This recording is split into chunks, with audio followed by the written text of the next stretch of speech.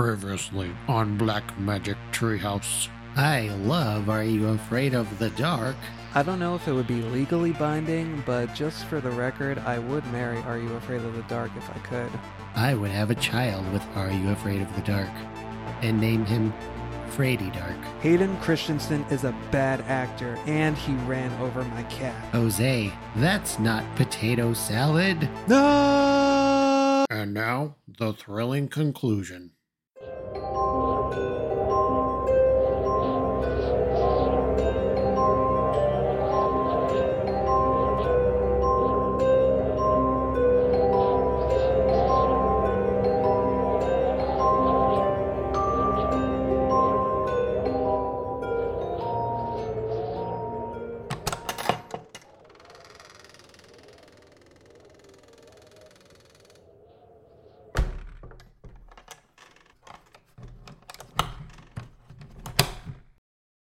And we haven't talked about the reason we're here today, Tale of the Silver Sight. So let's bring it back to this three-part epic, this three-part special event.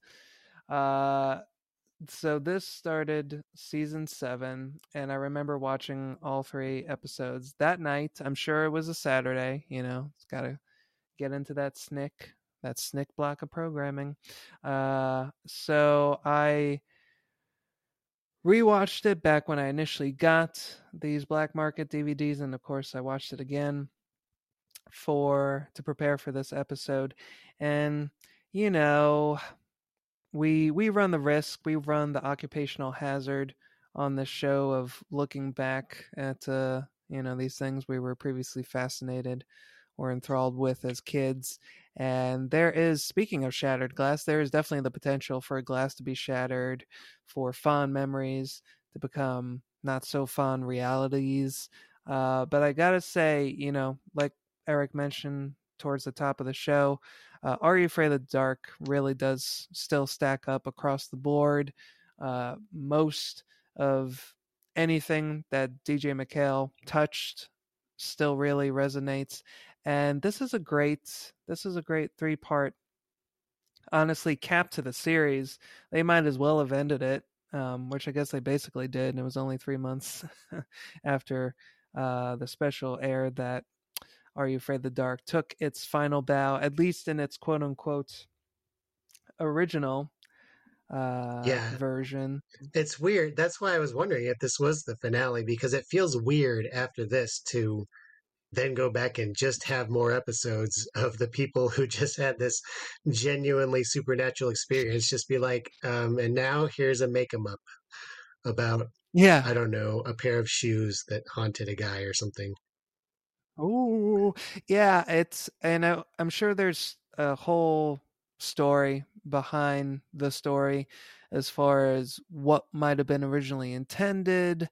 Was this DJ MacHale's, was this his kind of personal attempt to put a pin in the series? Did they bring him back just, more or less as I don't want to say a work for hire kind of thing, but did they just kind of tap him randomly to be like, hey, can we make a feature? Is there some kind of, movie length potential here? And this was just what came as a result of that request. I don't know. But it really does feel like an ending to the series. And like I said, it might as well be. It has all the trappings of it. But let's get into it. If you yourself are a fan of Are You Afraid of the Dark, but you missed out on Tale of the Silver Sight, let me just say that if you can by any means, go and watch it. We're probably going to be spoiling things here on out. And it does have some cool little twists and turns, and it really is nice to enjoy it as it unravels in real time. But we're going to jump into this thing proper. So we have, right from the get-go, when this epic starts, we have Gary. Gary's back, guys. It's been one season, 3 years since we've last seen him. He's college age now, but he is returning to the campfire ring of the Midnight Society. But as our, what do you call that? I'm sure there's like a technical term for like that scene you see before the theme rolls in a show. Is there some kind of verbiage that Well, describes that? there's Like, cold is it open, just but the opening scene, the opener? Uh, yeah, I don't know if that's what this is or not, but let's go with that. The cold open. yeah, because I think cold opens technically are supposed to be like disconnected from the rest of the episode, maybe. Mm, But I think people just kind of use it for any pre-credit sequence. okay. Well, this isn't a pre-credits sequence. You know, we do see the regular "Are You Afraid of the Dark" theme at the top, which is of Okay, well, course. I don't know what you're asking then. Jesus. Yeah. I don't know. Who knows what we're asking? But in any case, college age Gary is back, but he is beset by a nightmare in which he sees a strange little. And I think this is actually how I have to look back at IMDb to see if this is how this character is credited, because I just saw the name in the Wikipedia entry. Yep, that is the official name. He sees a waif kid, a waif kid. Mm. Yeah, I don't know. I feel like just waif would have done it, because isn't waif in of itself? I don't know. I feel, I'm not going to look up the definition of waif. Maybe just ghostly. Is that what a waif is? A ghost, a spirit, a specter? Sure. Okay. So he sees this waif kid at the campfire, and there's a great gotcha moment where he goes up to introduce himself to this kid. He thinks it's another member of the Midnight Society, but then the kid turns around and he's got a snarly, craggy face. And then Gary wakes up. Oh, the whole thing's been a nightmare. Phew, close call. But then what happens? He gets a call on his rotary phone, it looks like, in his college dorm, and it's from his grandma. Oh, did I mention in his dream Nope. he saw his grandpa? And his grandpa was urging Gary to help him. Something terrible was happening. But that was the point that Gary woke up. His grandma calls him the second he wakes up from the dream to tell him his grandpa's dead. So we already have quite the emotional hook at the start of this episode. And we come to meet Gary's grandma, and we see, wow, it's actually the mom from The Lonely Ghost. Did you notice that? There's a couple actors throughout this. Some of them I was able to pinpoint which episode I knew them from. And with her, I was just like, I know that I have seen her before. I don't remember from what. Probably just playing a fairly innocuous role of, yeah, a parent or guardian of some kind. Yeah, it's actually her role is pretty integral to the Lonely Ghost episode. She's actually the grieving mother of the ghost herself, and she's pretty memorable in that Oh. episode. Actually, yeah, she does. She's a great crier. So they Yeah, I really, was gonna say typecast. yeah, they really put those her prowess there to use in this episode as she's grieving the loss of her husband. So I that always was, think about yeah. Go as ahead. I'm getting older, I start seeing, like, I start thinking more about like Christopher Plummer, or whatever Mm, in like The Girl with the Dragon Tattoo and Knives Out, like all these roles that you get at a certain point where it's like, okay, in this movie, your purpose is to die because you're old. You know what I mean?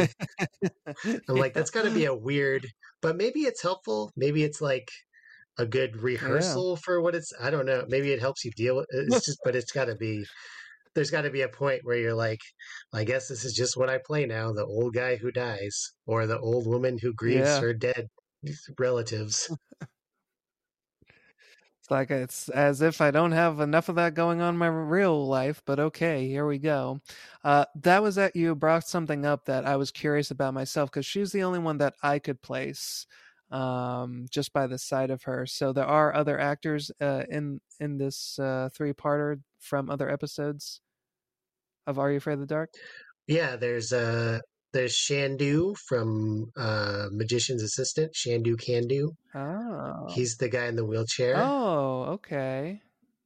And then there was another guy, the guy that they meet at the amusement park was another one I couldn't place, but I know he's been on another episode. Walter The old Massey. guy with the Yeah, I'm gonna look hat. it up now. He was he was a voice in Arthur's Halloween. He's Principal Herb Haney. That name sounds vaguely lewd. uh, Yeah. Herb Haney. Okay. Whatever you say. Yeah, 4 episodes. Well, at least 2 of them were Silver Sight, Oh right? yeah, 3 of them was well, it says 3 of them was Silver Sight, but he doesn't show up until the 3rd episode, so that's weird. The Tale of the Room for Rent, Right. season 4. Yeah. Which one's that? It's the one where the room is for rent. Yeah, the Tale of Apartment 214, you mean? No. So we already Yeah, talked about this that. is a different one called The Tale of the Room for Rent. It's the one where the room is for rent. Oh, okay, I do remember that one. Yeah, that would be another one that I rewatched as an adult and was like, I don't think I would have liked this as a kid because it's about I'll read the synopsis. A pilot killed in combat during World War II haunts the Boo, man he old. believes killed him and stole his girlfriend, the latter of whom is a psychic who allegedly communicates with the dead. Yeah, so that's another kind of love story one that I can appreciate as an adult. Yeah. Anyway, so Tale of the Silver Sight. I don't want Sure. to get too into the weeds with like the plot description, so I'm gonna do my best to really just kind of thumbnail this. So basically, the premise is Gary and Tucker's grandfather has died because, as you know, despite all visual evidence to the contrary, Gary and Tucker are related. Believe it or not. Accent wise, too. Yeah. Tucker is so like, yo, ma, what's up with us a pizza pie? And then you have Gary, who's like, "Hey, gang, let's see what we can do." We put our yeah. I feel like I'm gonna get into a whole nother tangent just talking about Gary. Go ahead. Let me just go ahead and do it. I loved Gary as a kid. I use that phrase somewhat more cautiously now because talking about TV characters in that way seems kind of weird. But I really loved Gary as a kid, and I really appreciate him now. I think because as a kid, I even though he was a fictional character, I felt like in just the way that he was portrayed and written, I recognized he was a fellow old soul. Like I felt like as a kid and still feel like. So I just appreciated that vibe of his. He was dorky, but he at the same time he was the leader. He was the leader of the pack. So I just Ross Hall, thank you for your years of dedication and his words, catching all of his awkward years and moments on camera. For everybody to see. Thanks for doing that. I loved you, appreciate you. But yeah, Gary's great. I remember. So sorry, I was going to go into a whole nother thing where I posted on Facebook years ago that he was kind of like the cornerstone of, kind of fanboying over a character. He's a geek, he's into books and telling stories, and at the time that I posted this on Facebook, I just started watching Buffy the Vampire Slayer, and it's like, wow, Giles is like Gary all grown up, and I love Giles for the exact same reasons. Also, he's Rupert on Ted Lasso. Giles is. Oh, really? And Ross Hull had a YouTube channel. I don't think he really updates it anymore, but probably 10 years ago, he was kind of active on YouTube. And he posted documentary stuff, like going to conventions and meeting people who were big fans. And then he had some of the people from the show from Are You Afraid of the Dark would come on and just kind of hang out. Like the guy who plays Tucker was on one. And then he did these short films that were comedic representations of being that guy that everybody recognizes from that kid's show. And there's one where a waitress at a restaurant is very horny for him and stuff. So it's that kind of stuff. But it's a fun time. Go browse his YouTube channel. I think I shall. So Gary and Tucker's grandfather has died under mysterious circumstances. And as it so happens, it is serious as a heart attack. To this serious as a heart attack. That's what callback. Grandpa Gene, Grandpa Gene died from a heart attack because he was just so overwhelmed with fright over what some kind of it is conveyed in the episode in a way you mentioned before, like with Slappy. Is it one of those things that was supposed to be played for laughs, but or was it meant to be serious and it just came off that way? I really love Sheena Larkin, the actress who plays the grandmother. I love her line reading when she's explaining to Gary that her, your grandfather died. He wouldn't tell me what it was about, but one thing he did say was that it had something to do with you. And it was, it's like she just choked with grief, but the way it comes out was, just the impression that makes was she's basically saying in so many words, I think you killed your grandfather, Gary.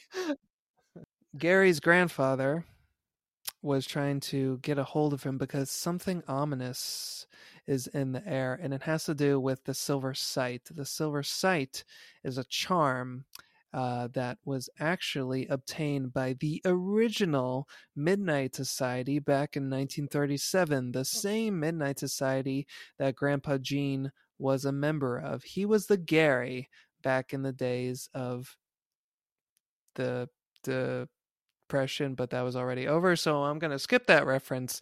But Grandpa Gene was the original leader of the Midnight Society, and they obtained from a curio shop, and I can't help but wonder if it might have been Dr. Vink's curio shop or Sardou's curio shop. Who knows? This charm, and it has magical properties, but the original Midnight Society members came to find out that despite it having magical properties, wish-granting properties, as is so often the case in tales of this nature, those wishes fulfilled come with a price, and the wishes that it does grant kind of pale in comparison to the vengeance that this charm takes on whoever wields it, whoever holds it. So all the original members of the first Midnight Society have this charm fall into their hands, with the exception of Grandpa Gene, if I remember. He remained pure throughout the whole scenario, but it kind of made the rounds with all the... No, it didn't? Oh, shit. No, they addressed that in at the end on the carousel. They ask Shandu guy, because he's like, we all took turns with this and it gave us all bad luck and we were greedy pieces of shit. And Gary or Tucker is like, except for Grandpa Gene, right? And Shandu's like, oh no, he had his turn. Oh, wow. That sailed over me. Makes you wonder what the hell he wished for then. Because in comparison to all the other society members, one of them became a wealthy tycoon. Another one was like, and it's kind of neat. There are various chapters throughout the 3 episodes that speak to each original society member's success and downfall, and they basically have chapter titles. So we have the tycoon, whose wealth evaporated just as quickly as it was gained, and now her son and his family have to eke out an existence as subterranean socialites in the sewers, because they've just fallen from grace financially and socially. We have the homecoming queen, who was a high school beauty and had all the attention and attraction that entails. But then, yeah, that's right. She died in a car accident that involved another member of the original society. We have the general, who seems to have been a very decorated military official, and it appears that he had some accidents befall him, because when we meet him, he is in a wheelchair, which we'll talk about in a bit, because I had some notes about that. So let's see. We have the tycoon, the homecoming queen, the general, the riddle man, who had great success purchasing an amusement park. He was one of the youngest owners of an amusement park, I don't know, in all of history, the area. But he had a literal fall from grace when he fell off a Ferris wheel. And that was one. And it's funny because we don't see a flashback to any of these things. They're just stories that are being told by these survivors or relatives, descendants, whatever the case is. So we don't see any of these things happen, the car accident that befalls the homecoming queen. But I remember being genuinely creeped out by the story of what happened to the Riddle Man, how he fell or was pushed by someone or something sinister, because as his brother tells two of the society members, there's no way that he could have fallen by accident. He knew the Ferris wheel better than a spider knows its own web. And I just remember finding that so horrifying. It was like one of those things that you hear whispered about on the playground at school. Like, like when the carnival comes to town, it's like, hey, don't go on the Ferris wheel. I heard a guy died when he fell from it. It had that same kind of whispered urban legend feel to it. And I was a little nervy with heights as a kid. So that anecdote I remember really kind of giving me a touch of the shivers. Yeah, we just went on a tour of, we have a wonderful subterranean system here in Colorado Springs called Cave of the Winds. So, like 2 weeks ago, we went on a haunted tour, where they told all the ghost stories. And one of them was kind of similar to that. It was like there are these like stalactites. Those are the ones that hang down, right? Stalactites Sure. that like there's some property about them where like you can hit them and they play like different notes, like a xylophone almost. In order to get up to it, you had to like climb up a ladder. So one of the owners of these caves would go up there and entertain the tours back in late 1800s, probably by banging out a little tune on these stalactites, and then in front of a full tour, he fell off the ladder and landed right on his head. But did he fall or was he pushed? Because his last words were, because he lingered for like 10 hours after landing on his head in the hospital, and the only thing he would say, and right up until the moment he died, was, "I was pushed." Well, so it's basically the same story. They are called Cave of the Winds, so I can't help but wonder that he was just blown up. I mean, yeah, he was just. I thought that was going to take a slightly more horrific and tropey direction, in that he was going to fall on a stalagmite, which are the ones that come up from the ground in true like Final Destination fashion. So at the same time that I'm glad to hear that didn't happen, 10 hours is really rough. And that's sad. Yep. I think that may be worse, actually. But in any case, so yes, all the original society members, none of them dead from stalactites or stalagmites, but all in various stages of misfortune because they dealt with this silver sight, which has gone missing. But what actually happened was that it was hidden by one of the society members.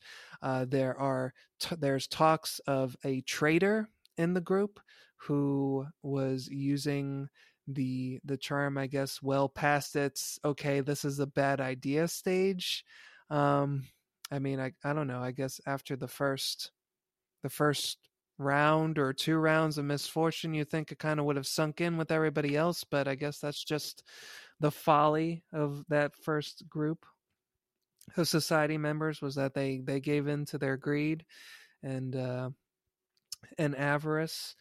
And that touches on something that I appreciated about this story being told. I do like stories that deal with generational horrors. I would say, probably the archetypal one at the modern level is probably It by Stephen King. That would probably be most people's touchstone.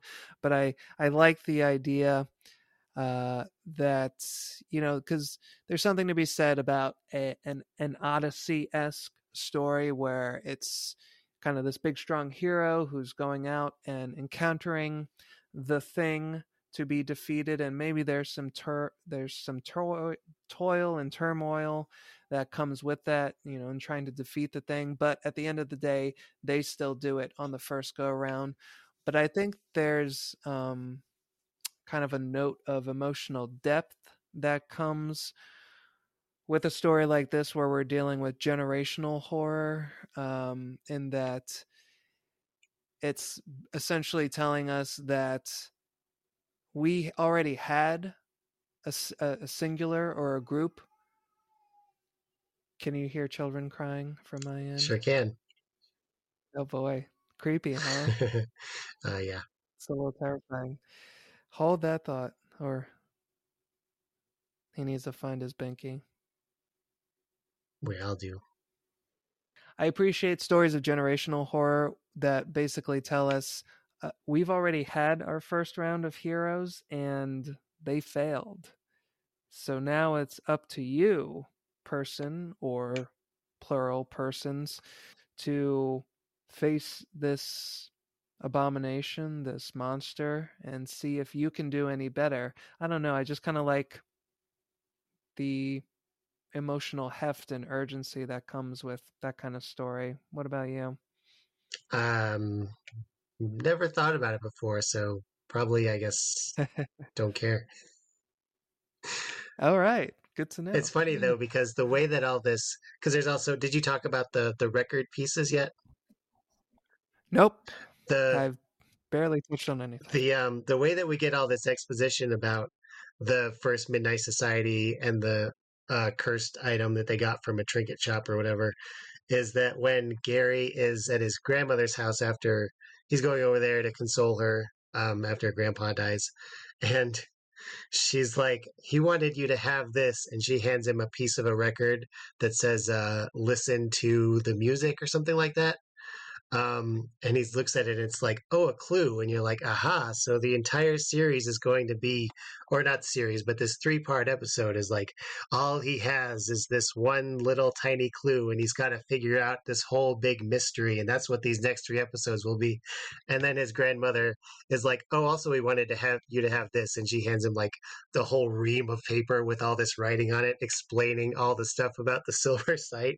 That's like, oh, I guess they needed to cut some corners there.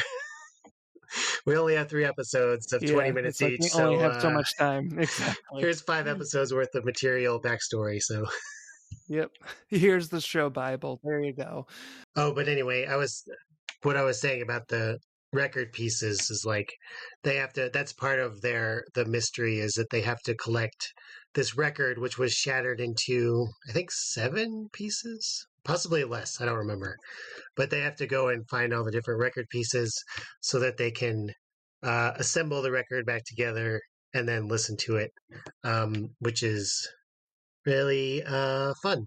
I like stuff about old-timey clues. Did you see Evil Dead Rise?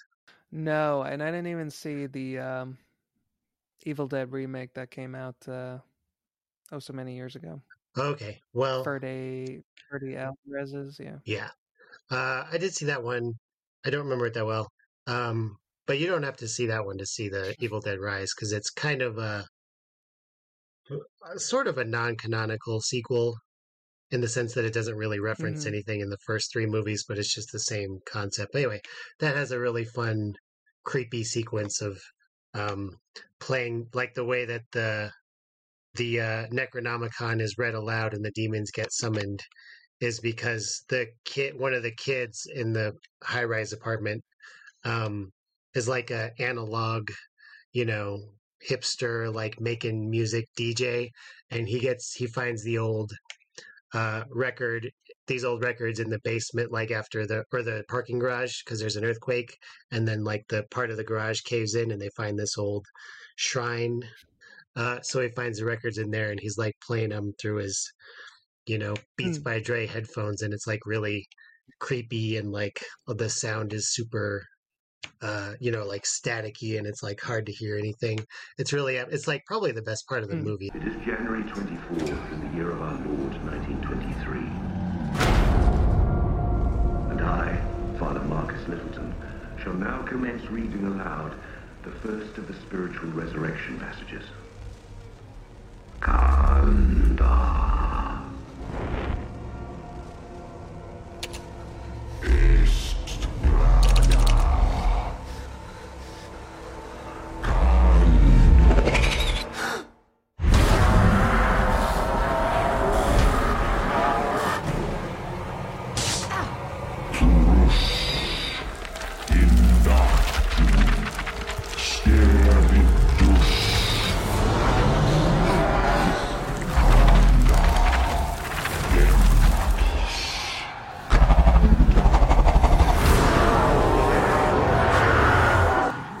So I love the atmosphere of like a clue or the instrument of your destruction being contained on, because it wouldn't be the same if it was a CD or whatever.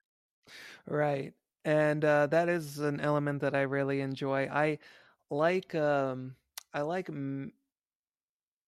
there's a mystery element to the story that is tied to some kind of artifact. Mm-hmm.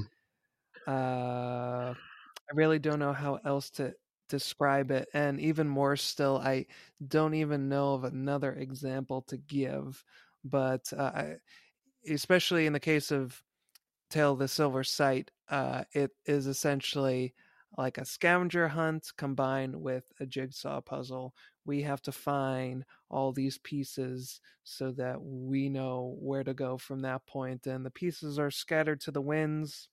Every surviving member of the original group, which I think there's only the general is the only living member left. Everybody else is either a relative or connected to the society member in some way. They're scattered to the wind, so each piece is in the possession of these various people. So the current day Midnight Society, that would be season 6 Midnight Society, paired with Gary, of course, have to break off into teams to try to track down these remaining record pieces. And there's another really cool element that DJ MacHale does with his story, in that we get what I wrote it as, between the 3 episodes, we're getting essentially a choose your own adventure story where we get to see all the various paths and how they cross. Almost kind of, would it be fair to compare it to kind of like Pulp Fiction, where it's a narrative where you see one character's exit, and that leads into somebody else's thread, and then when we go back in time, you kind of see that same moment from the other person's perspective. Like, I don't know what you'd even call that, kaleidoscopic storytelling. Yeah, there's a term for it. I forget what it is, because people often refer to that as, like Pulp Fiction, they call it an anthology, but it's not technically anthology because it is the same characters, just like non-linear in terms of the way their story is told. I wish I could remember. I can't tell you, but I thought, so I should confess, the way that I watched this, because like I said, I don't think it's commercially available anywhere, is I just watched it on YouTube. Somebody has uploaded the episodes. Ooh. And I thought that they had just messed up in the way that they uploaded it, because it kept like replaying these scenes over and over.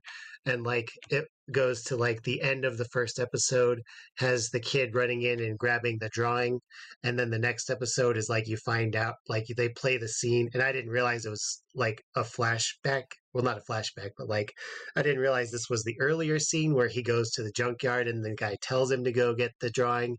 And I'm like, wait, didn't that happen in the first episode? Did they just like, for copyright reasons, did they like jumble up the order of these episodes? Right. So it took me a minute to realize, oh no, that's just the way they're done. And it is a very cool, like, I guess innovative is not the right word, but it is a cool non-standard way to tell the story for a Nickelodeon show, which you kind of expect to be like A, B, C, D, the end.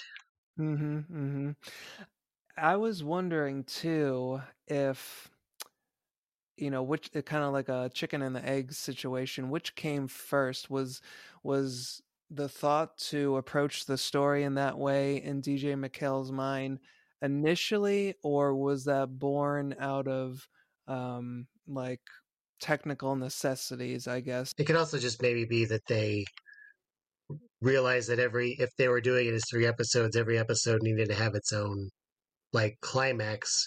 So in the first episode, you have Tucker getting attacked by like all the suits of armor and stuff, but technically that happens after the story that we see in episode 2. So maybe it was just like writing on a chalkboard, like here's the climax of every episode, and then just like structuring it to try and figure out, like, even if these don't occur in this order in a linear sense, we can maybe tell the story so that, this part that happens later than episode 2 is the climax of episode 1. 3 groups of kids. I'm thinking that they're all paired up, but only those 2. I don't know any of their names either because I didn't watch season 6. Alicia Cuthbert is from 24 is in there before, getting caught in a cougar trap. So you were aware of the season 6 cast because you had been watching it all through? No. Okay. I don't. Yeah, no, I don't think that I was keeping up with season 6 really at all. I just know for a fact that I definitely was there on April 2nd, 2000 to see The Tale of the Silver Sight. So I didn't have any personal investment in any of these society members necessarily. So how do you feel that it worked? Like, do you think it would have been a better story if it had been all of the kids from seasons 1 through 5? I mean, the stakes, I guess, would have been a little bit lower because they would have all been college age by that time, but right. I think just like personality wise, because I felt like again, this was my first experience, or not first, but like barely remembering them. They did all feel pretty archetypal, like, the fat kid, the pretty prissy popular girl, the tomboy. It was like I can slot these all into categories pretty neatly, and they never really like subverted those expectations with their personalities. So I feel like maybe the original Midnight Society was a little bit more well-rounded, and maybe I would have been slightly more interested in their exploits. I don't know. How did you feel? I think so.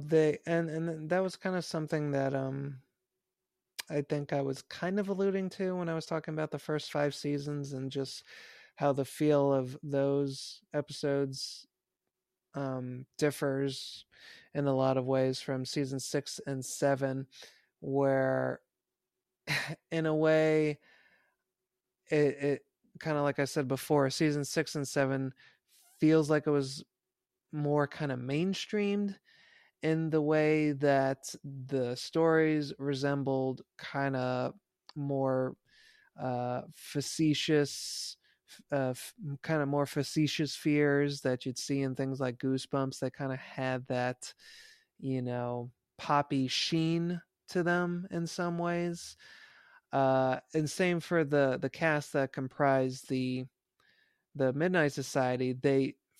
They seem so disparate. There doesn't seem to be like a core of friendship uniting them in the way that you saw amongst the kids from the first 5 seasons. Those kids all seemed like they genuinely knew each other.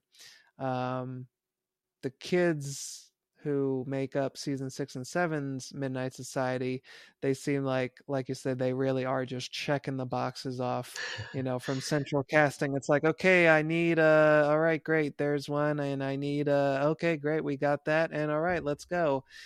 And it's hard to imagine that any one of them would be hanging out with each other. And even Tucker, I guess as a result, he feels so out of place amongst them. There's not a feeling of brotherhood. Yeah, and I don't know, again, having not seen those, I don't know if they had, because there were still like ongoing kind of like hints of storylines for the Midnight Society in the first 5 seasons. Like you knew who liked who and were they ever going to get up the courage to ask them out. And, there was like, Yeah. and Gary's got this little brother that he's got to learn to get along with, Wacky Wacky. And I don't know if they had as much depth. I mean, depth is a weird word to use considering those were like 2 minutes of the episodes, but Yeah, but that's what it's I mean, still though. yeah. So I don't know if that was handled well later on, or if they all just were mechanisms to deliver the story, and that was all. I think they might have been. I can't say with absolute certainty myself because, again, I'm not rewatching any of those episodes when I take my DVD set out. Insofar as strangers getting together to do this professional thing and then depart and never see each other until they have to come back and do that thing again, they just exude this sense of family and brotherhood. It's just, it seemed like everybody was having a great time. Whose mystery solving storyline would you say was your favorite?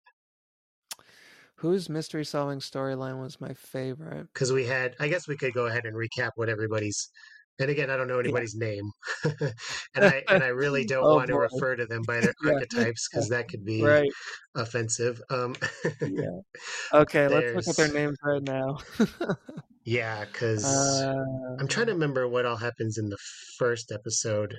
It's just Gary and Tucker going to the general that used to be in the Midnight Society and like fought in whatever war, I guess World War II, with their grandfather, right? They go there and they find out what he knows. And then Tucker has to return there later for something, I forget what already, and that's when he gets attacked by all the suits of armor and stuff. Yeah, which was a sequence I really liked. So what happens is at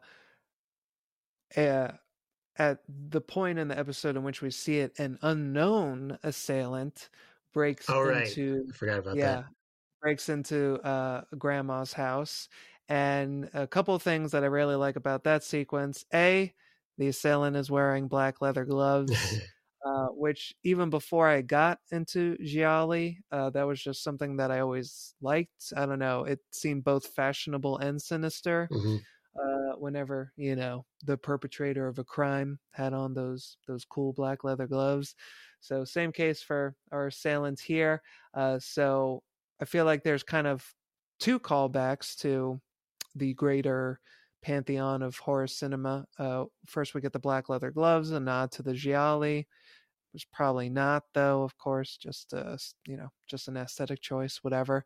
But I also love, and here in the episode, it's not quite the same thing that I enjoy, but it's close enough where we have the shot where it's basically a POV from the assailant's perspective, and grandma walks into the room and she sees the assailant, so she's looking at the camera and she's like, "Oh, who are you? What do you want?"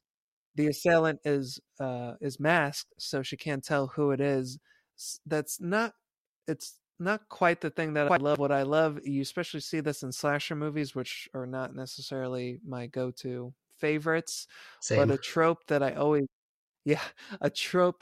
like in them. You see, like, I think this happened maybe, I don't know, 20 times in the first Friday the 13th movie, but I love it nonetheless. It's when you have the camera's point of view is the killer's, and then the would-be victim comes into view, sees the unseen to us killer, because the camera is, oh boy, I feel like I'm doing a great job at explaining something very basic. The would-be victim walks into the shot looking at the camera and says, "Oh, hello there, it's you," and then they get their throat cut. It's the gradual it's realization. cheesy. Yeah.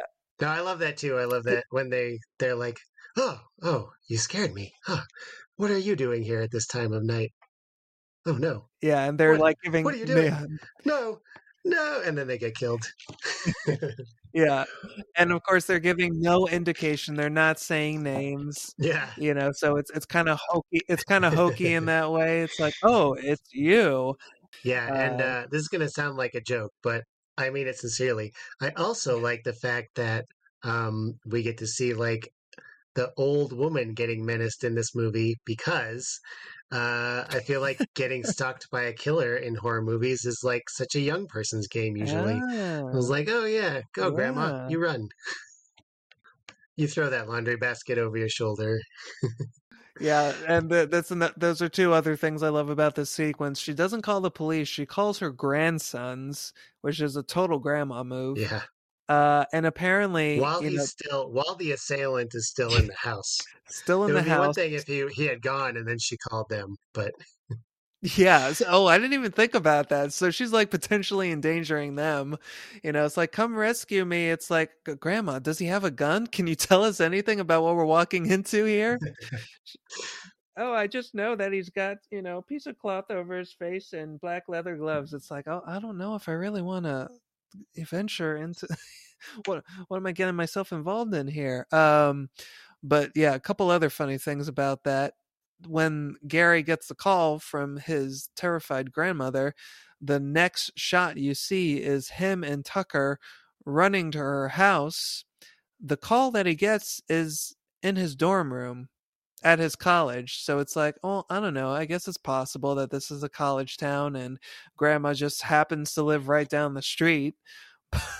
But it's, one of those things you don't realize until you look back at it, like, wait, they ran all the way from the college to grandma's house. And, they're not dropping an ounce of sweat. They're not panting their lungs out. They're just like, hey, what's up? What's going on? It's like, wow.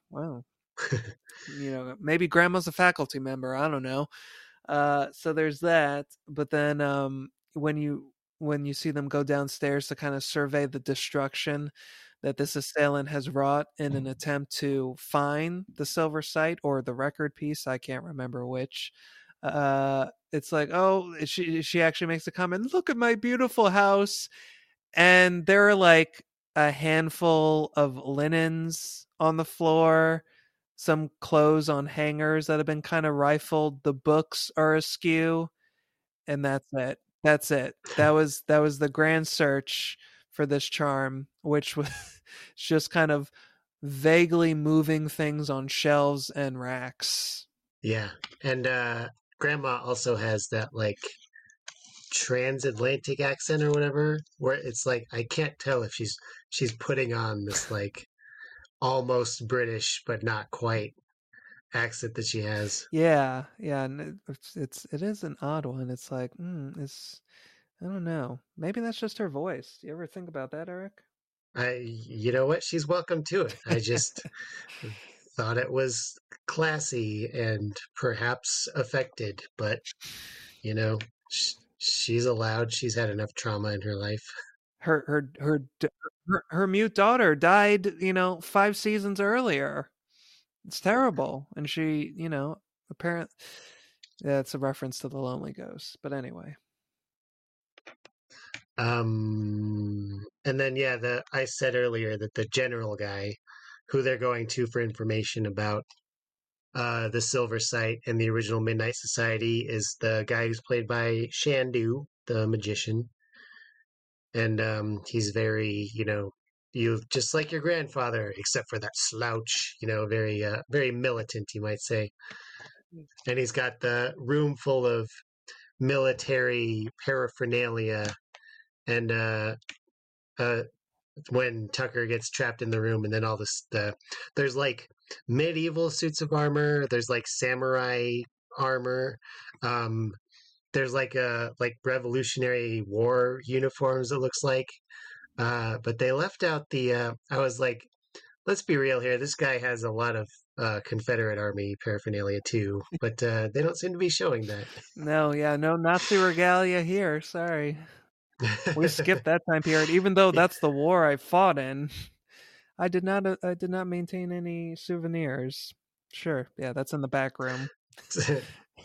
Speaking of hokey, though, I do always think it's funny when somebody like the idea of suits of armor getting possessed, it always makes me think like, well, what would the ghost do to intimidate Tucker if this guy didn't have this giant room of suits of armor? Like if he was just like a Beanie Baby collector or something. Like it's just very fortunate that they can make such a big display of their haunting because this setting that they're in just happens to have all of these inherently frightening man-shaped things that they can inhabit. Well, let's be honest here, though, and I know I literally mentioned him at the top of my plot description, and we haven't brought him up since. But the Waif Kid, who, okay, Hmm. folks, you see this kid, you know he's up to no good. He looks like a Dickensian urchin. He's kind of capering about, making very cryptic statements, or just kind of lurking in the background in a very, Michael Myers type fashion, looking ominously on at our beleaguered heroes. You know he's up to no good, and as it turns out, yep, he's a demon. He's the demon associated with the Silver Sight. So the reason I say all that is to kind of give credit where credit is due. He is an engineer of fear, kind of in the same way as Pennywise is. So he is just an artist using the materials that are at his disposal. So if it was like a haunting, I would be a little more skeptical of it. Like, really, these ghosts are dressing up in suits of armor and having a time of it. But I just see it as this playful little demon kid's way of like, I see something that I can do with these. And I really do love that sequence. It's a lot of fun. It reminds me of two other staples of my childhood. One of them is the first Mortal Kombat movie. Just for the way that at the end there, when Liu Kang is facing off with Shang Tsung resurrects the spirits of like the greatest warriors of Earth. So you see them like crash Yeah. through, the greats. So one of them is dressed as a samurai. This guy's got swinging blades. So just the kind of speaking to the variety of warriors, that it kind of put me in mind of that. But especially what it reminded me of, and this is probably something that you might not know off the bat. Did you ever see Dragon, the Bruce Lee story? No. No. So it is a biopic starring Jason Scott Lee. Are you at all familiar with that actor from the 90s? He was in Let me look. he was in the live action version of The Jungle Book from the 90s that had Carrie Oh, okay. Elwes in Steve it. Summers. Was that Steven Summers? Oh, yes. Okay, I recognize him. Yeah, that Yeah. was his like event. That was like before, the Mummy and all that.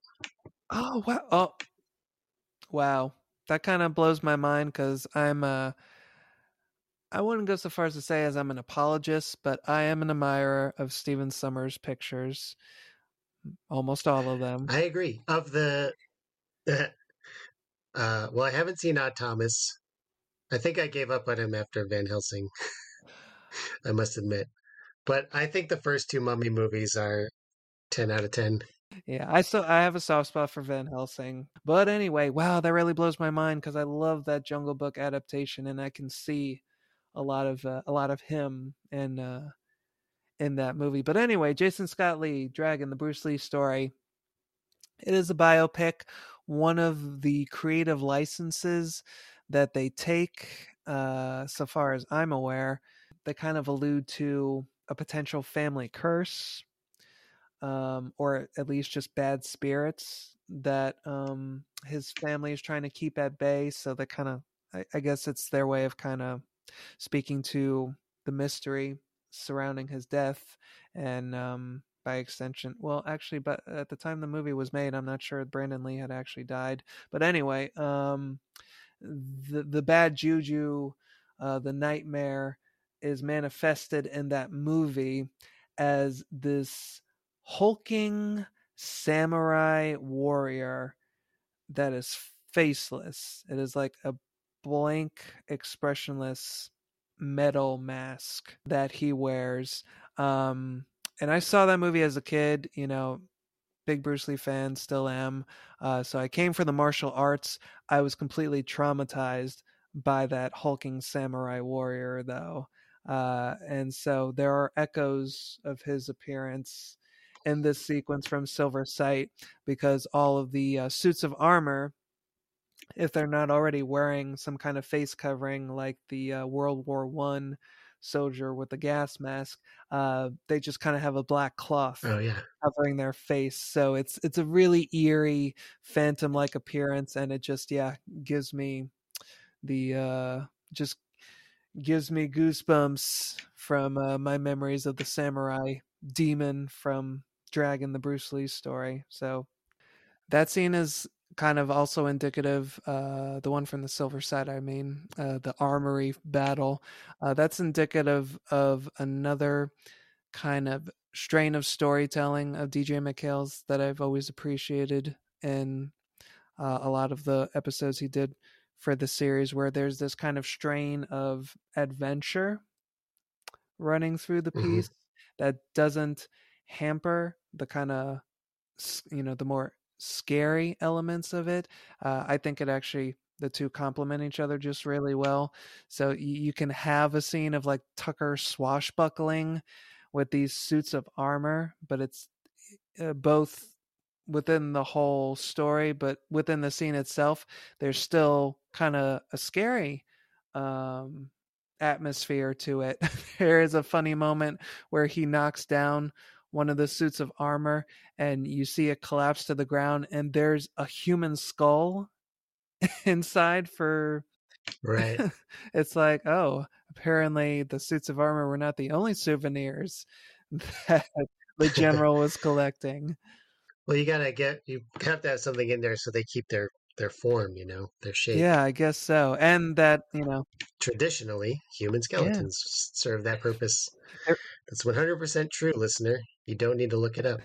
They are really good at that. And that gives the episode our money shot during the end credits. As you may remember from Are You Afraid of the Dark, the end credits would always play over a still image, usually the most frightening one from the episode. So the fallen soldier's tumbled skull is what we get at the end of part 1 of the Silver Sight. So that's the first episode. The second episode is cutting back and forth between Megan and Quinn. And Quinn is going to a junkyard, gets chased by a ghost dog, and I don't remember who the junkyard guy is. He knew the prom queen, homecoming queen, who died in the car accident. He was her old flame. So he was her first boyfriend. He was the homecoming king, and then she left him for another member of the Midnight Society. I wonder who. What was he in the Midnight Society? The junkyard guy? Because he had a streak of bad luck himself, so I wasn't sure if he was like a Silver Sight user or not. Well, it seems like the Silver Sight acts against anyone who is in the perimeter of the person who is actually holding it, which is, I guess, why the Tycoon's family is still suffering from the aftershocks, I guess you could say. That's why they're living in the sewers. So yeah, he was her boyfriend at the time, and he, in his words, just had the worst run of bad luck imaginable. He was a high school athlete, and then he ended up breaking his leg. So get this, he broke his leg, was in a car accident wherein he almost, quote unquote, bought the farm. And then his house went up in flames, and he once again barely escaped with his life. It's like, man, any one of those would have been just enough to like sell us on the fact that the charm is a bad luck charm. Yeah, maybe none of them were caused by the Silver Sight. Maybe he just was a bad driver, an incompetent athlete, and did bad wiring on his house or whatever. You got at some point you really got to start looking on, towards the inside. And then this is cross cut with Megan yeah, finding these people in the sewer who are descendants of rich people, but then their stuff got taken away from them. It's very, I wasn't sure if I was like off put by the weird mix of like grotesque comedy and horror, or if I was like living for it. You mean like the crazy socialites in the sewer?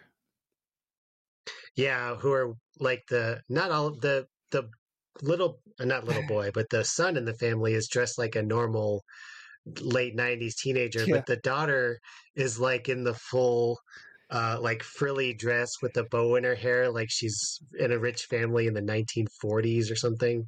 Yeah, she looks like she's ready to fall down the rabbit hole.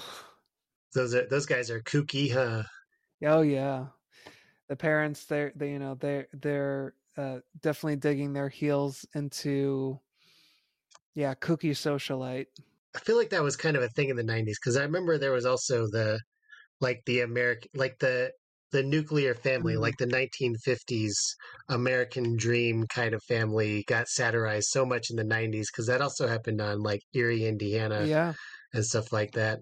There was just something in the air that I guess maybe baby boomers growing up and being like, after the Nixon administration, we can't look at that version of America the same way anymore. Now it just seems kind of silly and frivolous or something. I don't know. Yeah, that could explain Blast from the Past. Yeah, that too. Starring good old Brendan Fraser. Um, so yeah, one of the things you mentioned with Quinn in the junkyard is that he's getting chased by a ghost dog, a black dog. It looks like it could be a Rottweiler. I just have to laugh, especially in modest productions like these. Relatively modest productions. It's a TV show for kids, and even adult entertainment. Anytime I don't know, maybe the trainers have gotten better or something, but I feel like especially in this time period and earlier, anytime a dog was supposed to be made to look threatening, it just came off looking really goofy and friendly instead. And the one here it certainly does, especially during like its second appearance. It actually pops up right behind Quinn, and it's not like a big jump scare reveal. It's just kind of like the dog is just sitting there waiting to be noticed. And Quinn kind of turns around. He's like, huh? And then the dog starts jumping up in a completely non-threatening way. Like he's clearly asking for a treat or for a ball to be thrown, but Quinn has to like run like, ah, this vicious Yeah. Rottweiler.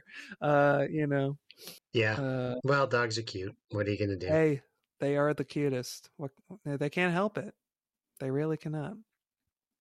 Something else with Quinn that gave me a laugh and kind of a different way was I don't know. I don't want to make assumptions because you know what they say about assumptions, but in a way, I mean, sometimes it just seems like dialogue is being written to, to You don't say. to fit the character as it were, or the actor portraying the character. um I don't know, and it was all, and it was the particular moment that I'm referring to.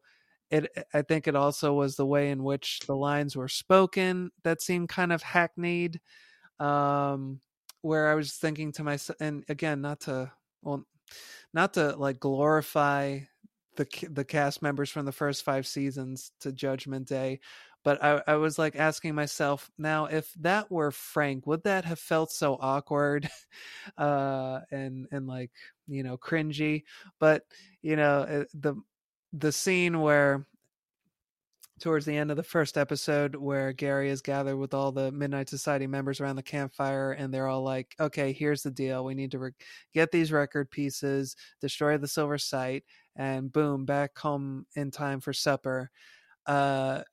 Quinn is the one who's kind of like the voice of reason, or I should say, or at least the voice of trepidation. Like, guys, we just tell scary stories, and this is really serious things we're talking about here, possibly breaking and entering and, getting involved in who knows what. So he's, the cautionary voice during all this, but he's finally won over at the end. And he expresses his commitment to the cause by going up to Gary, and he's like, look, if this thing gets nasty, you're going to need me. Which, again, I don't want to assume stuff, but I don't know. It just feels weird saying it, but I'm just going to spit it out. It's like, I don't, guys, is it the fact that he's black supposed to signify that he has experience dealing with tough things in his life? And he gives that the street cred vibe off of like, look, if shit goes down, because this is basically what he's saying is like, look, Gary, if shit goes down, you're gonna need somebody who's been around the block and who has seen this kind of thing once or twice. That's essentially what he's saying. And then how do they seal the deal? Like, Gary's like, you know what, okay, thanks for contributing to the cause. And they give a little handshake. They have a nice little handshake at the end there. It's like, a little bit of a, all right, thanks, man. Thanks, bro. Mm-hmm. But he didn't shake anybody else's hand like that. Like I said, I don't want to assume things. I'm sure it was completely innocent or just, ignorant. Just it's like, yeah, I don't know. It feels different these days watching something like that. I guess that's the only way I can put it. It feels a little different. Am I crazy? I mean, you're laughing. I assume you were thinking the same thing. It's like, really? But help me out here. I think you are interpreting the text correctly. Okay, thanks. Yeah, and it's funny because usually you don't get that vibe from Are You Afraid of the Dark? Which, it's not like this is the first black character that's ever been on Are You Afraid of the Dark. Like, they've had storylines with entire black families that are just written like any other episode. And they, there was Kiki from the first lineup. Was that her name, or am I being racist now? I actually don't know. I don't remember, but I knew who you were talking about. I'm gonna look it up so that we can edit it so that I don't seem like a terrible person. Yes, her name is Kiki. Anyway, there was never any like first... jive handshake moments in other episodes. So you do sort of wonder, just trying to be hip, I guess. I don't know. Like I said, stuff happens. It's, nobody died. Let's not get too crazy about this. But at the same time, it's like, ooh, that hits different. That hits different. Yeah, well, I'm glad you brought it up because I was definitely thinking that. But I was like, do I even want to get into that? Yeah, I know. Yeah, it's the whole thing. But hey, we said our piece. We're moving on. Totally random note about just the Midnight Society in general. Like I said, with these two seasons, 6 and 7, I don't know, did they have better filming equipment? Were they using some kind of different stock?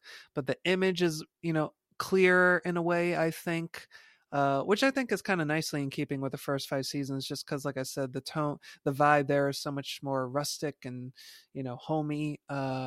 Whereas, 6 and 7 are going for like the sleek look of the late 90s, early 2000s. But that means the picture is so much clearer, where I feel like I more readily notice things like the couch that they have as part of the Midnight Society campfire gathering. I see it in the Silver Sight, and it's like it just struck me that, wow, they have a couch out there in the middle of the woods as part of their Midnight Society, their nightly gatherings. That thing must be mildewed as shit.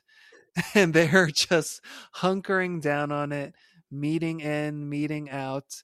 And it's like, oh no, it's fine. I mean, do they just go thrifting every 2 months and replace it with another one? I'm just like, because this is Canada, and I don't know if it like rains there like it does in the Pacific Northwest, which it looks like it could just as readily be. But I'm like, oh my god, that couch in the middle of the woods just seems like a terrible idea. Yeah.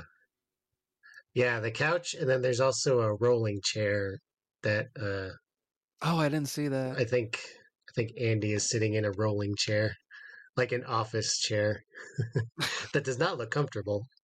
Yeah, I guess you got to make do. This was a quote that I wrote down as being just kind of, worth a chuckle. You were talking before about, the broken up pieces of the record, and it's like, oh, I kind of like when they give nods to older forms of media, this kind of tactile artifacts, like I was calling them.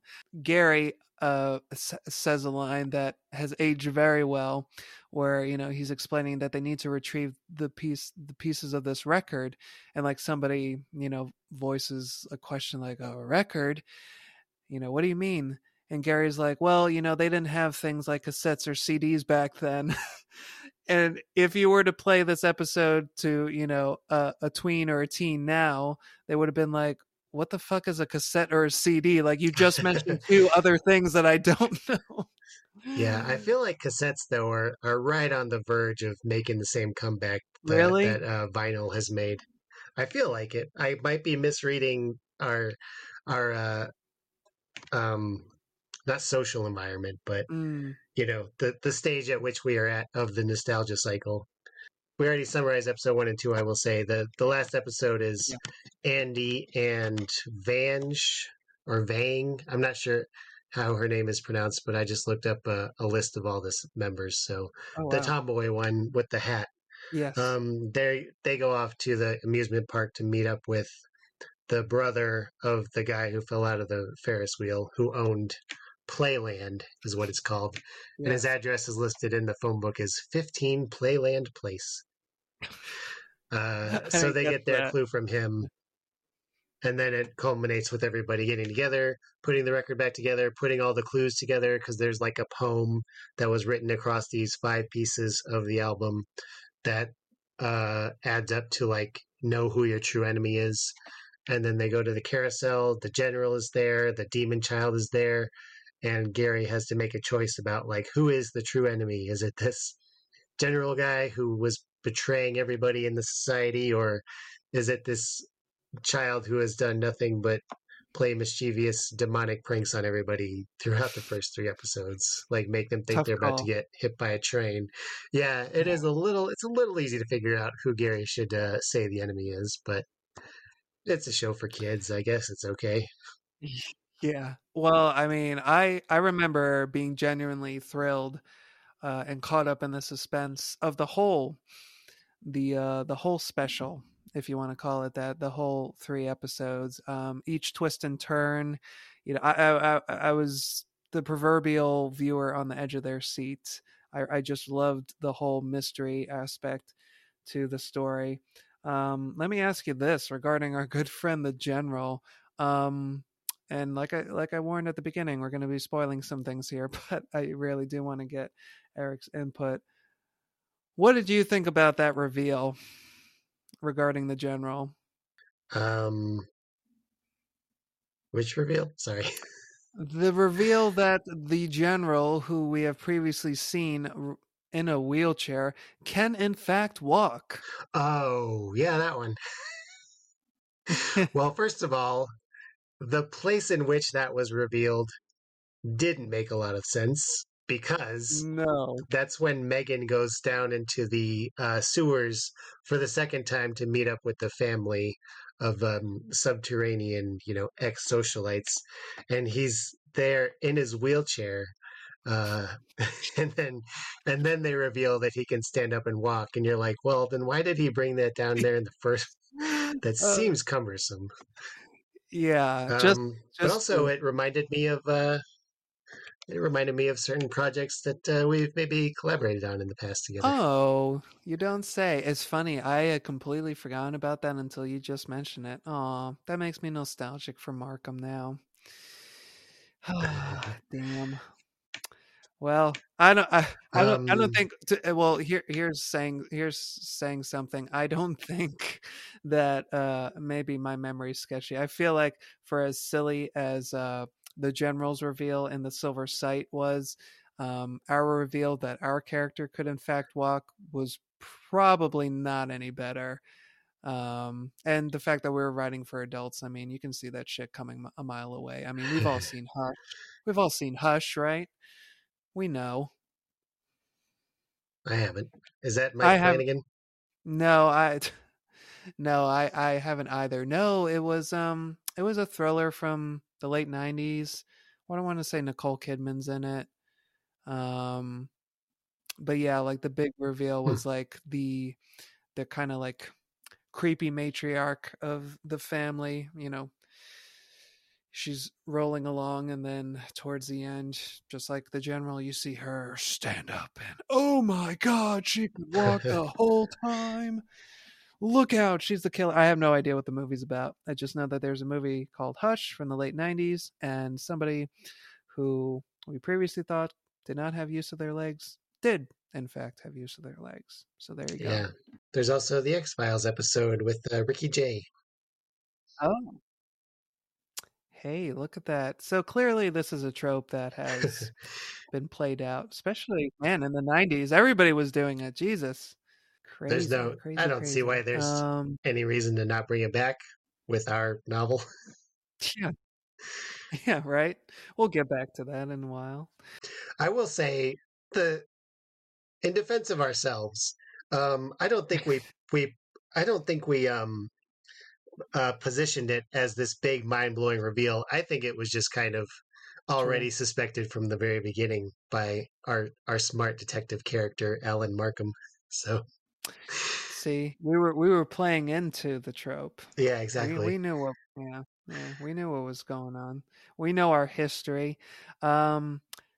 Potentially fun fact about the general. I couldn't help but notice as the episode was playing that his last name is Candle, and based on how it's spelled on IMDb, it's just spelled like the word candle. But in the one credits, of the creators of Are You Afraid of the Dark, on IMDb, yeah, it's spelled candle, like the candle that you light. But one of the creators of Are You Afraid of the Dark is Ned Candle. So I was wondering if that was a nod from DJ McHale to his co-founding member of the series.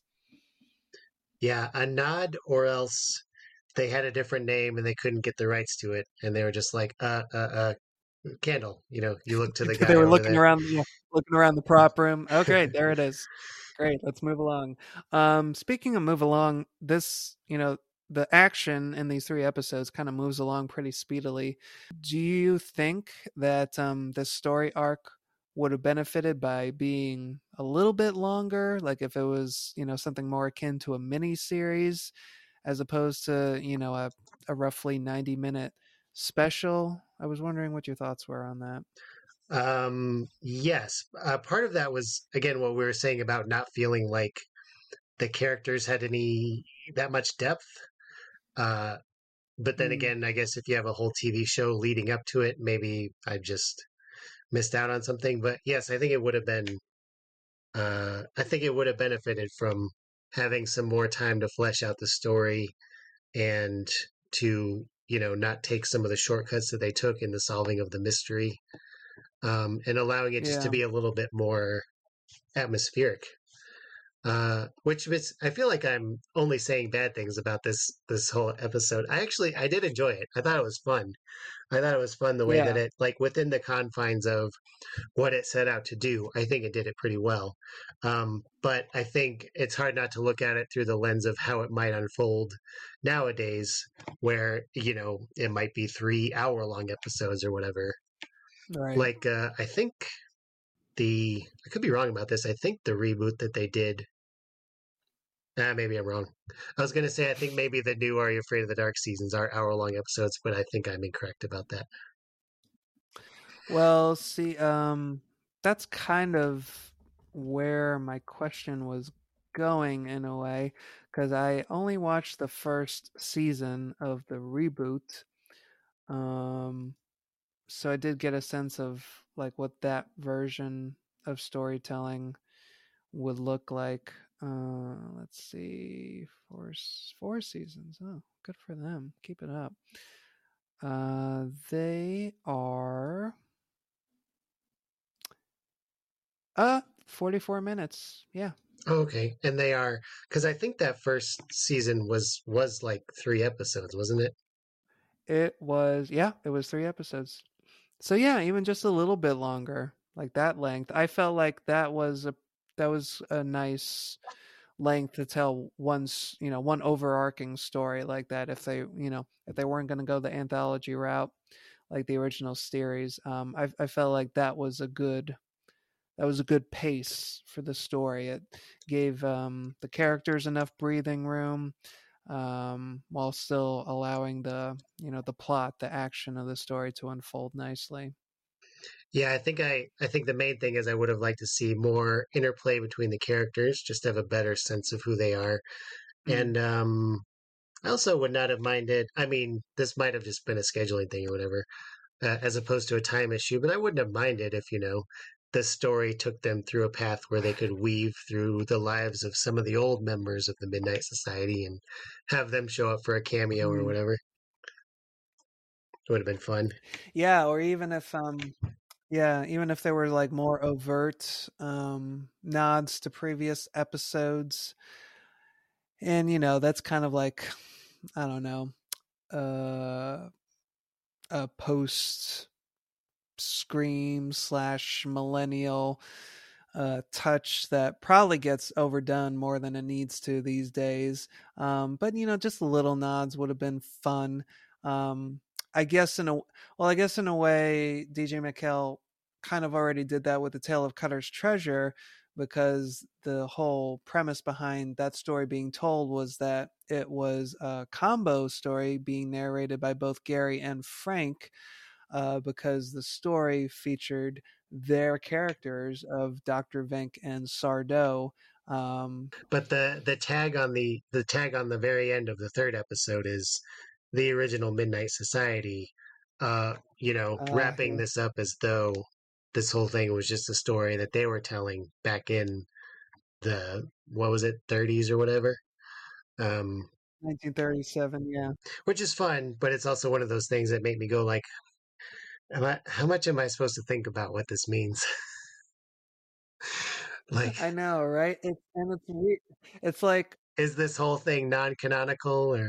well, not only that, but I have questions like, how much detail was Grandpa Gene telling this story, like, because I just imagine him sitting there like, so anyway, after I had my heart attack, my grandsons Tucker and Gary. It's like, what the fuck are we supposed to like? Were you forecasting the future? Like, Or was the entire Are You Afraid of the Dark canon up to that point just part of this one oh my god, no, I ongoing can't deal saga? with that. I can't deal with that. It is in the one more less brain melting and the more fun question that I had um as a result of that kind of cutesy final tag was, I can't help but wonder, is this how, because it ends with them putting out the fire, and one of the society members asks Gene, do you think that's anything that could ever really happen to us? And Gene's like, not not a chance, or not in Not in a this million lifetime. And then they years. put out the fire and walk. Not in a million years. That's what it was. Not in a million years. Um, so are we therefore led to assume that this is before the Silver Sight comes into their possession? And if that is the case, was their telling this story the summoning right for this demon? You know what I mean? Like, were they like, okay, it's like you're getting too cute with the timeline there. You're kind of tempting fate in a way. So if you want to play those kinds of games with the universe, then the universe is going to play some games with you, and they have inadvertently, by telling this story that's essentially forecasting their futures for all we know, they have in turn summoned the demon to basically fuck with them. Yeah. Or is it supposed to be like in Back to the Future where he does wind up having those kids and that whole life, but he just never thinks about it or whatever? Yeah. He's never like, oh, this feels awfully like what I said was going to happen 20 years ago in my Are You Afraid in my Midnight Society story. Right. Maybe that's why he had the heart attack. He's like, oh my God, I already knew this was going to happen. Oh boy, what a world. I going back to our friend the general, I'm just looking for my notes. I find it also, talk about like frustrating things that were not answered, so after Gary recognizes his true enemy and, he sicks the silver sight onto the demon in a way. He says, "You are my true enemy," and the silver sight floats out of his hand. And I don't know why, but that is like one visual that is stuck in my mind from when I initially watched this, decades ago. I always remembered that silver disc slowly rising from Gary's hand. It almost kind of looks like one of the silver balls from Phantasm, Yeah, minus that's what I the was going to drills say. and the blades. And the silver sight explodes, releasing the spirits of all of the poor souls that this demon has made its victims over the years by playing into their greed and whatever their personal foibles are. So the spirits are released, and it really looks like somebody on set was like, release the spirit Halloween spirits, because you see all these skulls and floating toilet paper garments just kind of fluttering around like, ooh. It's like, I appreciate that they went that route with it. And you see them gradually transform into the nice people who are riding the carousel and kind of doing the little queen waves as they shuffle off to the afterlife. So they do make up for it, if you want to call it that. But I appreciate that they start out as like total Halloween haunted house ghosts as they're floating around the demon. And that sequence, again, indelible memory, because we've been following this annoying little waif kid, this guise that the demon has basically been wearing. But then once the spirits are released, he transforms into his true self. And guess what, friends? It's incredibly frightening, because it's this literally just occurred to me that he's giving off Frank from Twin Peaks vibes. Mm. in his transformed state, because he's basically a man, which is just disturbing in of itself to see this little, like I said, Dickensian urchin transform into a man wearing those same clothes. And he's got this the long flowing gray hair and this angular nose, like I said, giving off Frank from Twin Peaks vibes. And then from there, he melts into a skeleton, basically, before he zaps away from this plane of existence. How do you feel about the main monster villain or whatever of the 3-episode arc being that little waif kid? Just as like a monster? What do I feel like of? Just as iconography, I don't know. There was times when I appreciated it and times when I thought they probably could have done, even sticking with the little kid theme, they probably could have done something creepier. But I don't know if they were trying to pull it back for story reasons to set up the ending of like, but he turned out to be the villain the whole time. And like if he was more of like a creepy little kid, or like a little Lord Fauntleroy, or a little demon girl in a dress like the Toby Dammit girl devil. Maybe that would have tipped their hand too early.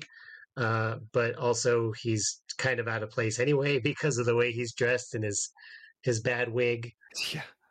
Yeah, it's a pretty bad wig. It's like, oh, I'm going to be an Amadeus Jr. at my elementary school. I would say that I like it. I enjoyed it initially when I saw this special as a kid, just because it was genuinely surprising to me to a degree, in that, wow, the little kid was the monster the whole time. Like that was genuinely surprising to me. Yeah. And I would say I'm not So I don't take issue with his appearance too much. I mean, yeah, it's a goofy wig, whatever. I don't take too much issue with his appearance. The performance at times is a little grating, though. But I mean, I think it's kind of meant to be because he's like this capering, mischievous demon who, if he's essentially pulling pranks, deadly pranks on all of our society members. So I feel like it's in keeping, with the character for him to be this kind of, just weird kid. So I'm cool with it. All right, I'll allow it. Yeah, I wanted to ask you, as far as set pieces go, what did you think about the well scene? The what? Whale? The scene with the well, where Vange is going down into the Oh, well yes, to retrieve yes. the record. I totally forgot that happened in their episode. Yeah, that was fun. I mean, I was watching it on, like I said, I was watching it on YouTube. It was a pretty low grade upload. So I was like, I couldn't tell if there was something that you could see when the light was flashing in the well, or if it was just light flashing in the well. So that might have Okay. altered my perception of it. But it was fun. I like the idea of a scary thing being in a well. That's a fun time. Yeah, it's a good time. To answer your question of sorts, so it's not just the light at the bottom of the well. In the best, 90s special effects that they could muster, it's basically like a fog, a cloudy vapor that you do see like the impression of a face, Ooh. and nothing like clearly defined, but just enough to be like, you know what it kind of looks like? It looks like the kind of face that you would see on Thomas the Tank Engine. It's Okay, it's, well, it's yeah, which I find horrifying. sure. But I think it's I think it's a great suspenseful set piece because you got the claustrophobia of the well, the darkness of the well, working against you. But then as she's pulling out the brick to retrieve the hidden record piece, here's this crazy phantom at the bottom of the well that is like boiling up towards her, and it's kind of growling at the same time. And there's what's his face? What's his name? I You think said Andy. his name earlier. Adam? Andy. Andy. Andy is trying to pull her up using the well rope, but it's stuck. I don't know. I love set pieces like that. Yeah, that was fun. What you were saying about the aesthetic earlier, how it seemed to change from season 5 to season 6, I think I was feeling that a bit in terms of feeling like the whole show was just kind of like too bright. You know what I mean? So I think there were parts of the show where I Yeah. was like, this could be really creepy, but it just feels a little sterile, a little safe because of like the cinematography, making sure that like there was like it felt a little over reassuring to me. So that scene in the well to me is kind of an example of something that like conceptually I think it's really cool and it was a lot of fun and suspenseful, but there was kind of part of watching it where it felt sort of like plasticky and smooth and like, Yeah. Like I said, that polished sheen. Yeah. That millennium sheen. And again, I it's hate got to be going. complaining so much about this because I did think it was fun. It was a fun Yeah, it time. was It was a super good fun. adventure. It was a fun mystery. Yeah, speaking of mysteries, one thing that goes unanswered, I started mentioning this earlier, and then, of course, lost the thread of it. But at the end, Gary denounces the demon vaporizes, and everybody's like, yeah, great job, we did it. And somebody says, oh, but what about him? And there's the general like sitting dejected at the carousel.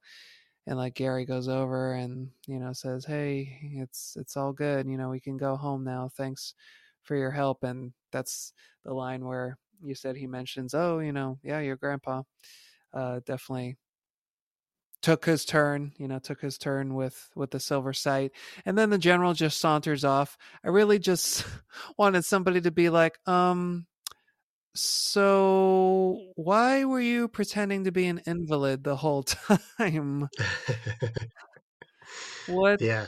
what was that Well, about? He's like, "Oh, sorry, I can't hear you." La, la. Okay, bye. I think it's just the fact that the wheelchair was in the sewer that really complicates the whole thing Yeah, for me. Because there are people who are like not wheelchair bound, but who still get around a lot easier in a wheelchair. So that's what I would assume he was, except that he took it into the sewer just for the element of surprise in case anybody should stumble upon yep. him. And stumble they did.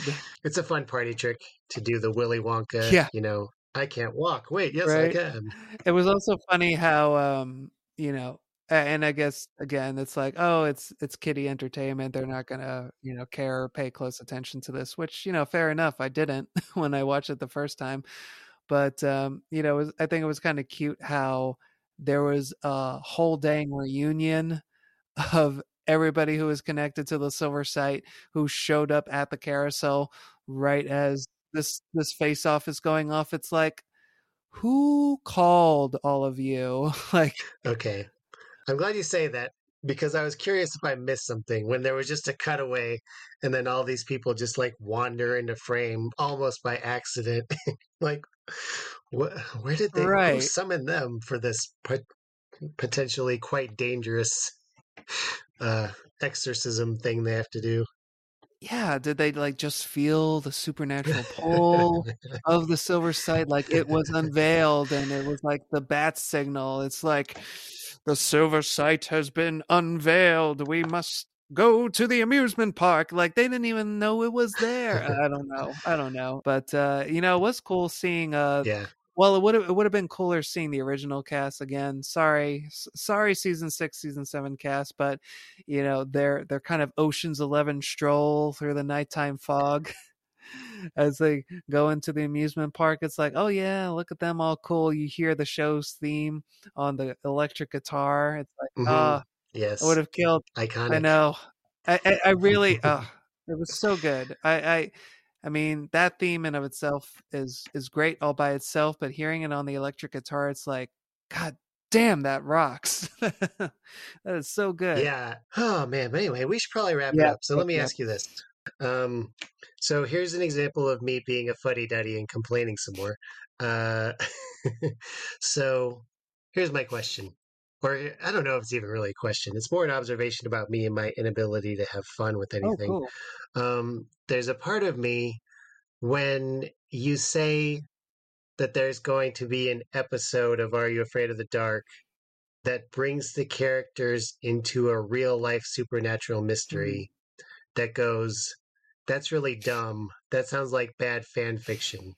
I don't know. Should I just have that part of my brain removed, do you think?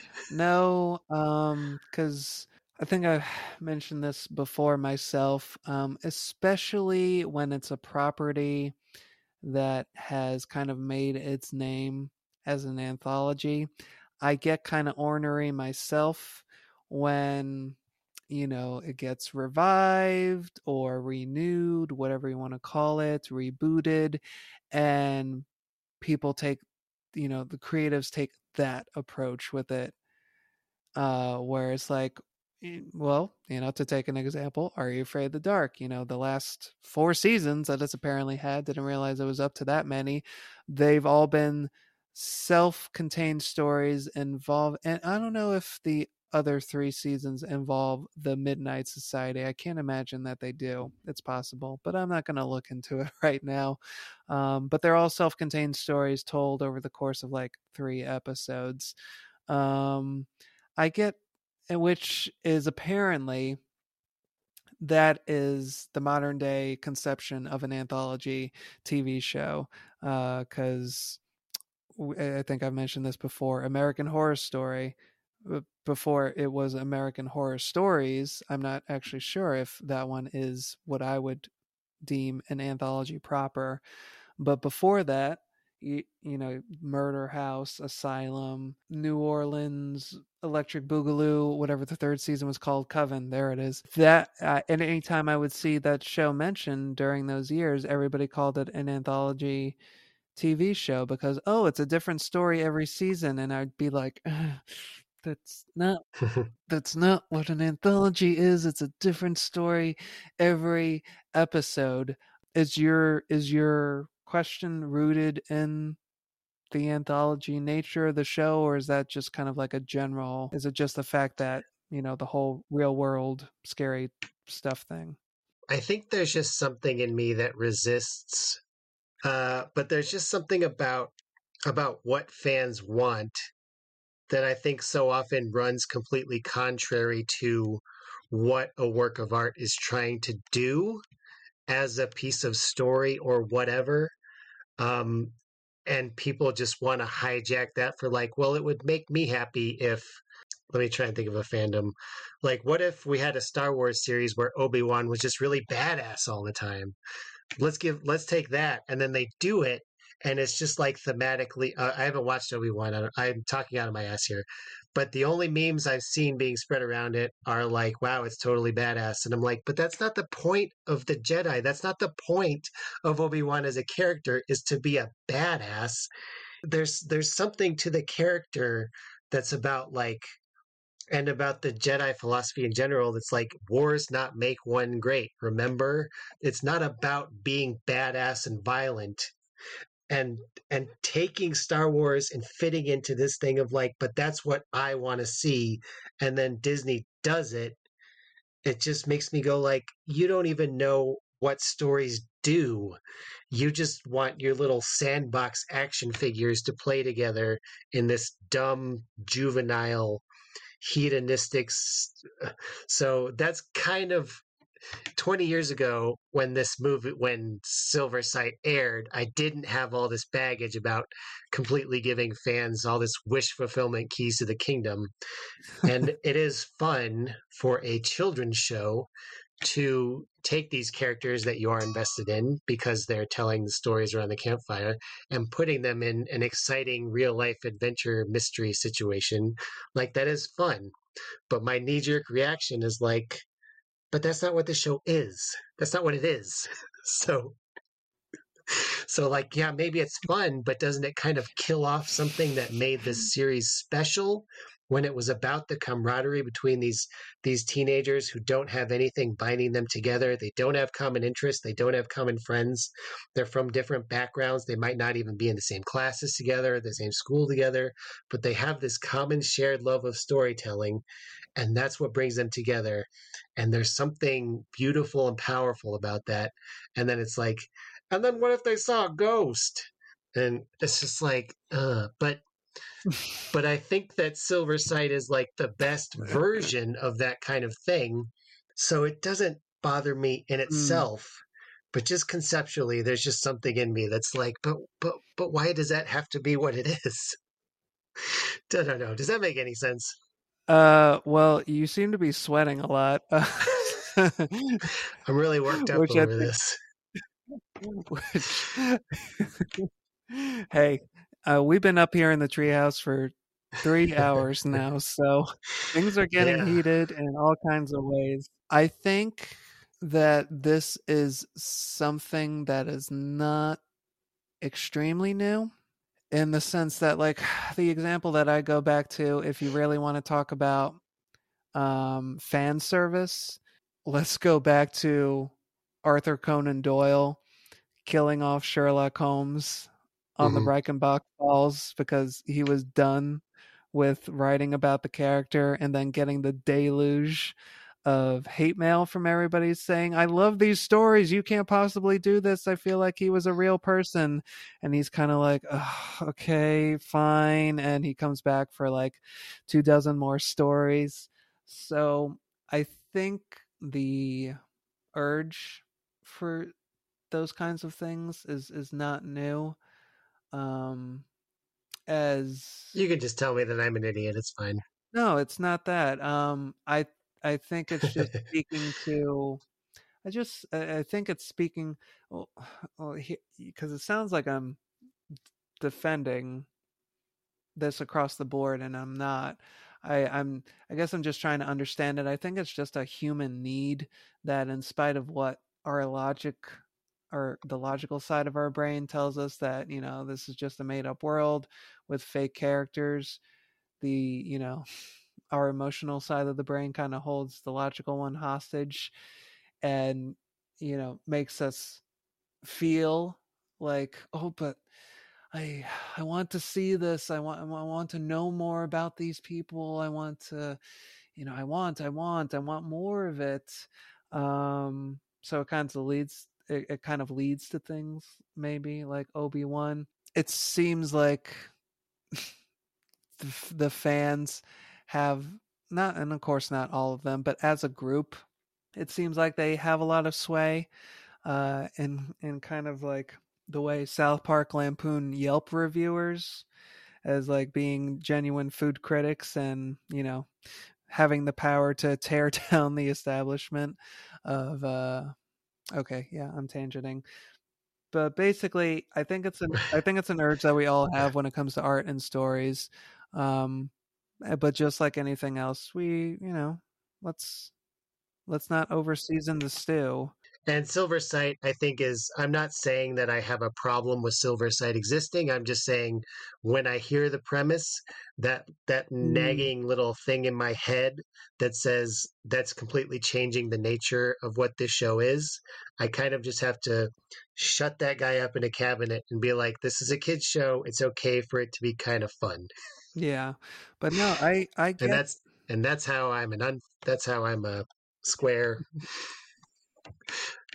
person. Don't worry about it, because I get you. And, my sticking point, as I described earlier with all of this, is just, the anthology nature of the show. I've actually been thinking about this a lot lately, which is not to say that I haven't thought about it before. I certainly have, and I've done things in service of it. But I just think the short form does not get the due that it deserves. It's like the foundation of our entire literary culture is built upon the short form. Our original, oral legends were something that could be explained in one sitting. And, they had so much, like you're saying, richness and thematic resonance just existing the way they were in that abbreviated format. So when I see, folks turn around, I think I mentioned this other example in a previous episode or conversation, whichever it was, that I got really rankled back in the day. Nothing came to pass with it.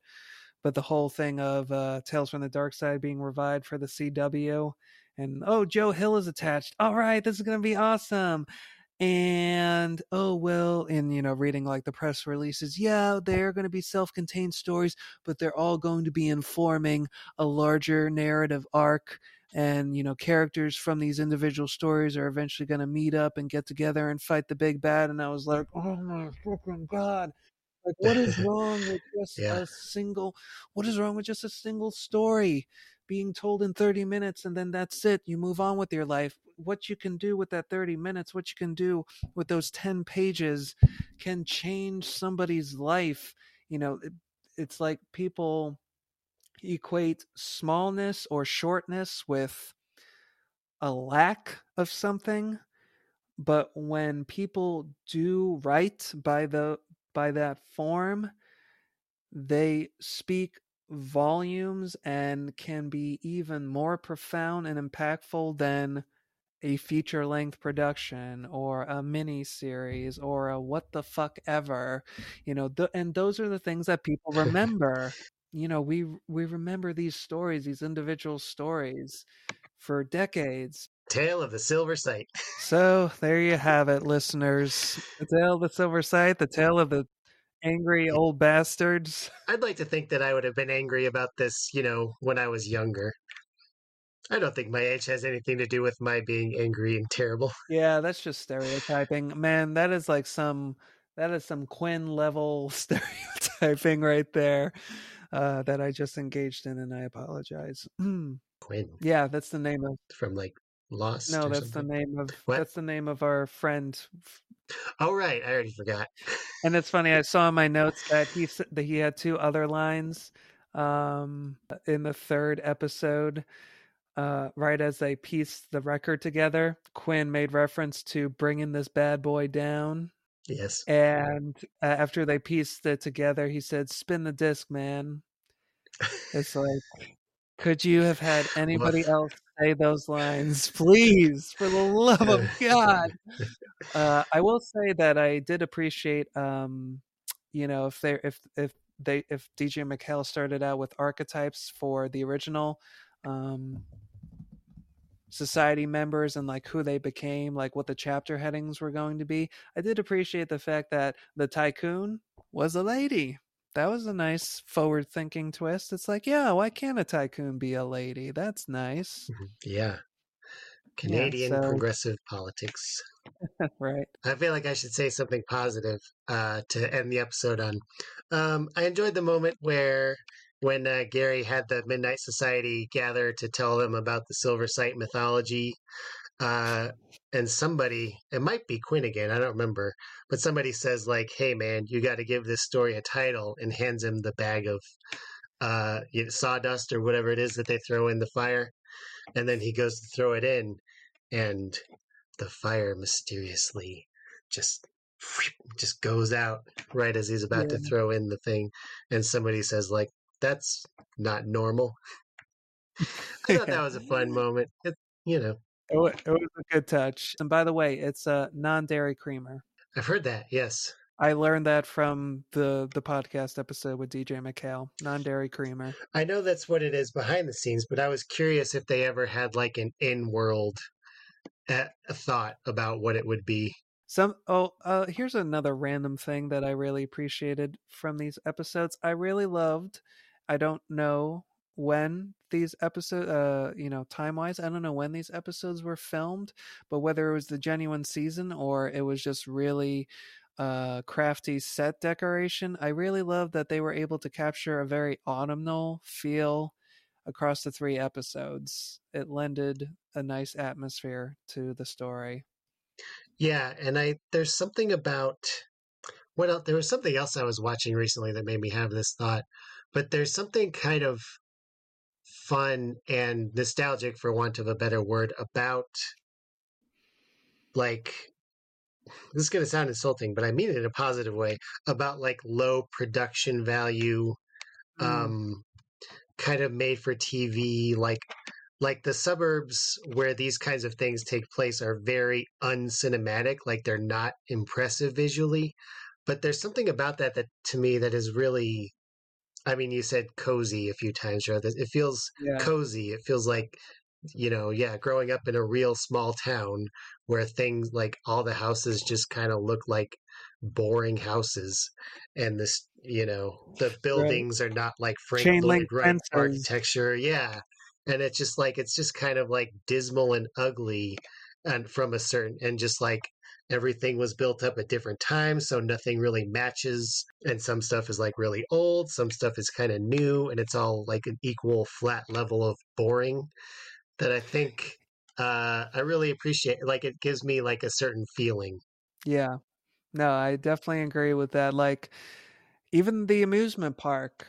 Oh, yeah. You take that and stick it in a horror narrative, and if it's a production of, any kind of means, that is going to be set decorated up the ass to play into like every little, association that you can wring out of, spooky amusement park, well, let's get the dust, the sawdust over here. And that's like a terrible example. It's like, wow, they really went all out. They got sawdust.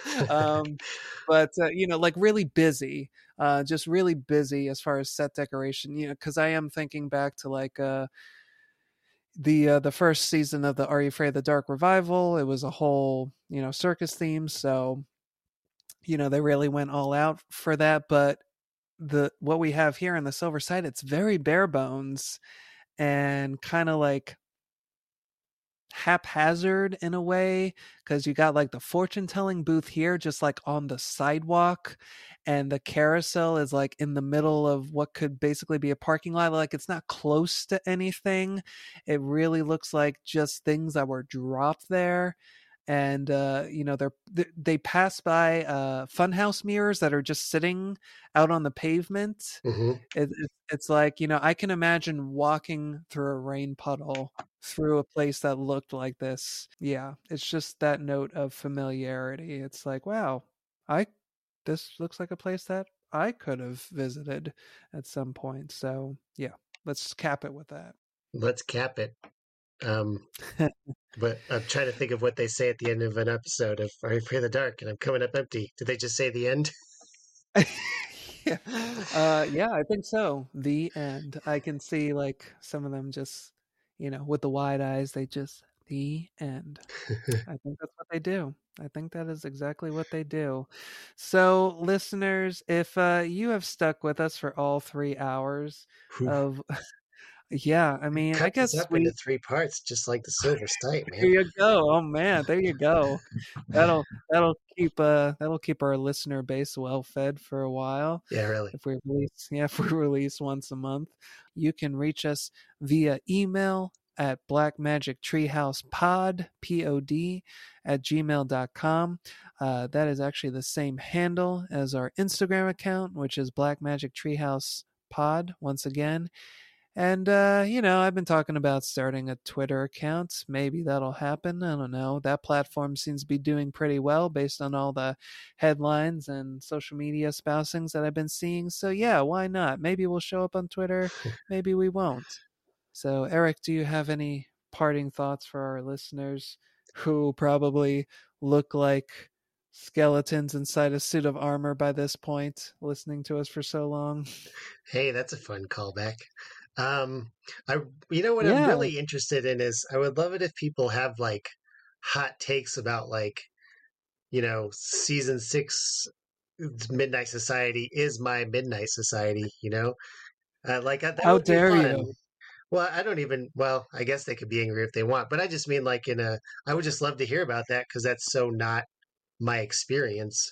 So, if anybody wants to tell us what they like about season 6 or, because I always think about like, I think there's sort of a knee jerk reaction to say that like once Mulder left the X-Files, Mm. It went downhill. And then there's also a contingent of people who are like, well, actually, season 8 has a lot of really solid episodes. So I don't know. Is Are You Afraid of the Dark the same way? Is season 6 the X-Files season 8 of Are You Afraid of the Dark? Should I check it out? Even though it's really difficult to do so because it just barely exists anywhere. Yeah. What are no some of the kidding. great stories from season 6 and 7? Who's the best actor? Don't answer that. Yes, I think we all know. But thank you for joining us once again up here in the Black Magic Treehouse. We will be back again next month with another episode looking at the creepy kid culture of the past. And we can't wait to see you then. Have a great night. Goodbye. Mm.